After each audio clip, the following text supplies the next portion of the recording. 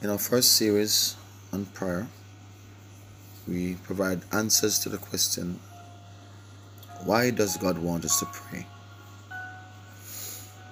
In the second series, we want to look at how can we pray effectively? So what is effective praying?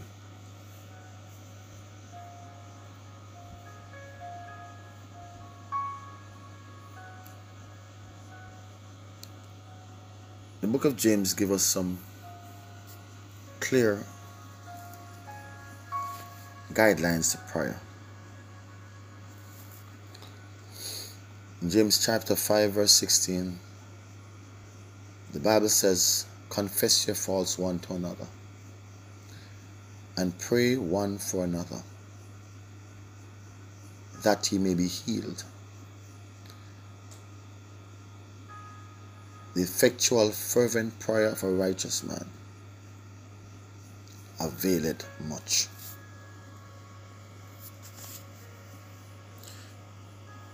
Now, when we seek to pray effectively, we need to understand that, first of all, prayer changes the way God acts. Prayer changes the way God acts.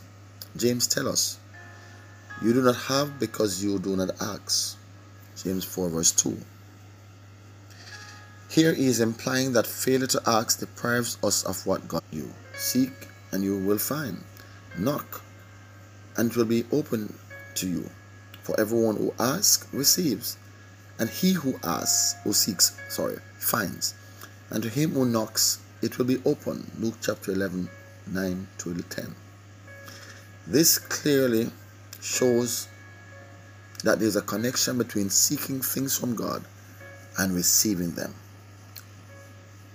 The bottom line is, when we ask, God responds. Not only in the New Testament do we see this pattern, but it's also clearly expressed in the Old Testament. First of all, the Lord declared to Moses that he would destroy the people of Israel for their sin. Exodus 32 verse 9 to 10. But Moses besought the Lord his God and said, O Lord, turn from your fierce wrath and repent of this evil against your people. Exodus 32, 11 to 12.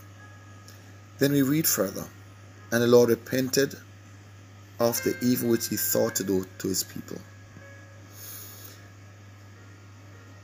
You see, when God threatens to punish his people for their sins, he declares, if my people who are called by my name shall humble themselves and pray and seek my face and turn from the wicked ways, then I will hear from heaven and will forgive their sin and heal their land.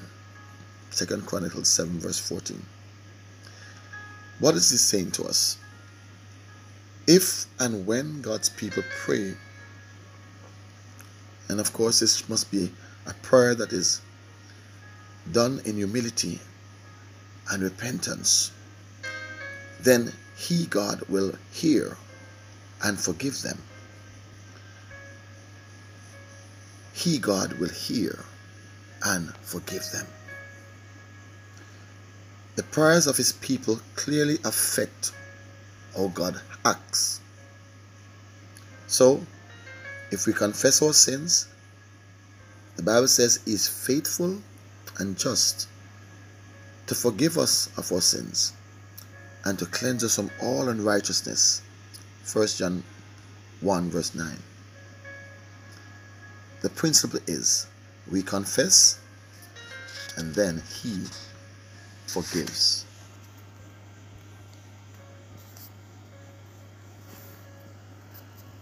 If we really are convinced that prayer changes the way God acts and that God does bring about remarkable changes in the world in response to our prayer, then we would pray much more than we do. We only pray sometimes out of convenience or when there's trouble on the horizon. But prayer is a lifestyle One writer declares prayer to be a relationship builder. The more we pray, is the more our relationship with God grows stronger.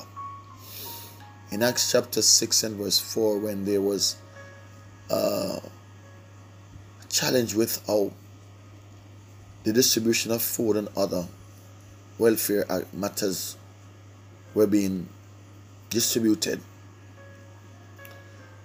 the disciples or apostles asked that 7 men be chosen to become deacons, to look about the welfare of the people. And this is what they said: but we will give ourselves continually to prayer and to the ministry of the word. In fact, they say they cannot leave the work of the Lord and serve tables, because they realize that the purpose of their being as apostles, as leaders, was to spend time with God, so that God could spend time with them. So, if we pray little, it may be because we do not really believe that prayer accomplishes much at all. It must not be a ritual. Prayer is a lifestyle. It becomes us. Prayer should become the believer. So the first point I raised in prayer was that prayer changes the way God acts. Secondly, effective prayer is made possible by our mediator, Jesus Christ. Very important.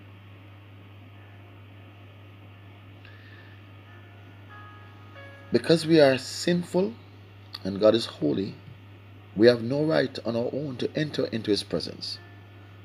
So we need a mediator to come between us and God and to bring us into God's presence.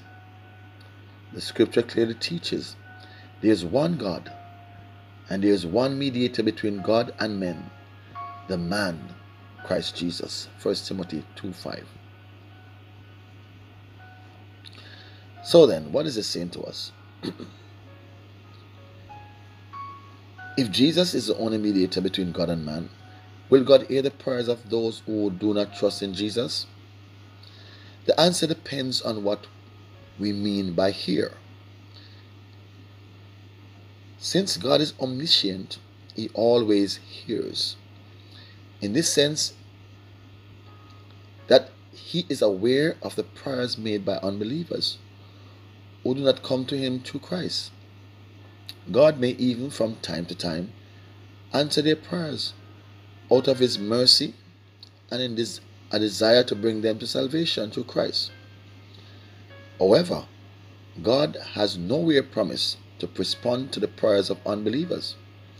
The only prayers that He has promised to hear, in the sense of listening with a sympathetic ear and undertaking to answer when they are made according to His will, are the prayers of Christians offered through the one mediator, Jesus Christ.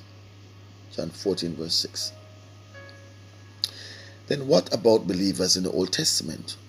How could they come to God through Jesus the mediator? The answer is that the work of Jesus, our mediator, was foreshadowed by the sacrificial system and the offerings made by the priests in the temple. References are Hebrews 7:23-28, chapter 8 verse 1 to 6, 9 verse 1 to 14, among others. There was no saving merit inherent in that system of sacrifices. However, and so sacrificial system that was established allows believers to be accepted by God only on the basis of the future work of Christ, foreshadowed by that system.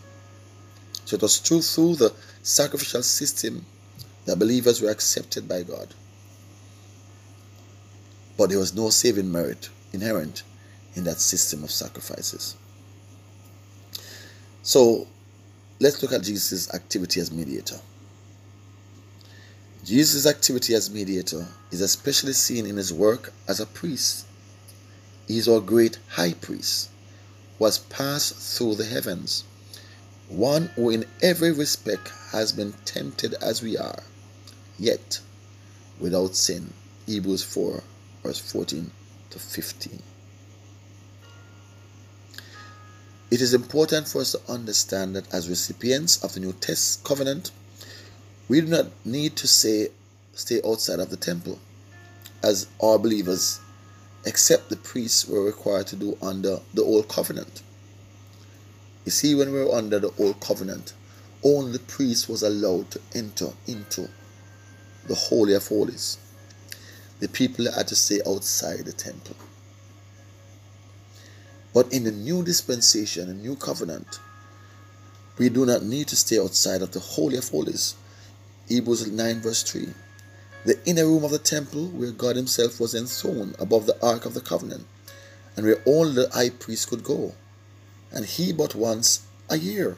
Can you imagine that? Only once a year he would go into the Holy of Holies.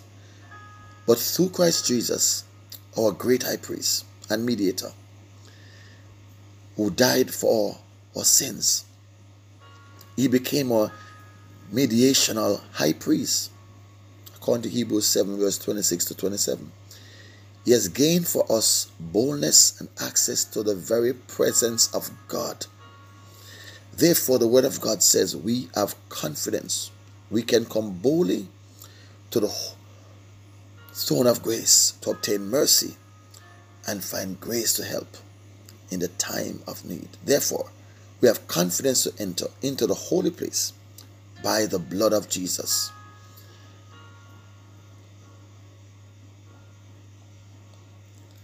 We enter by the new and living way, Hebrews 10:20, that Christ has opened for us. And so we have access to the throne room of God. And in this way, we have an access that allows us to draw near with a true heart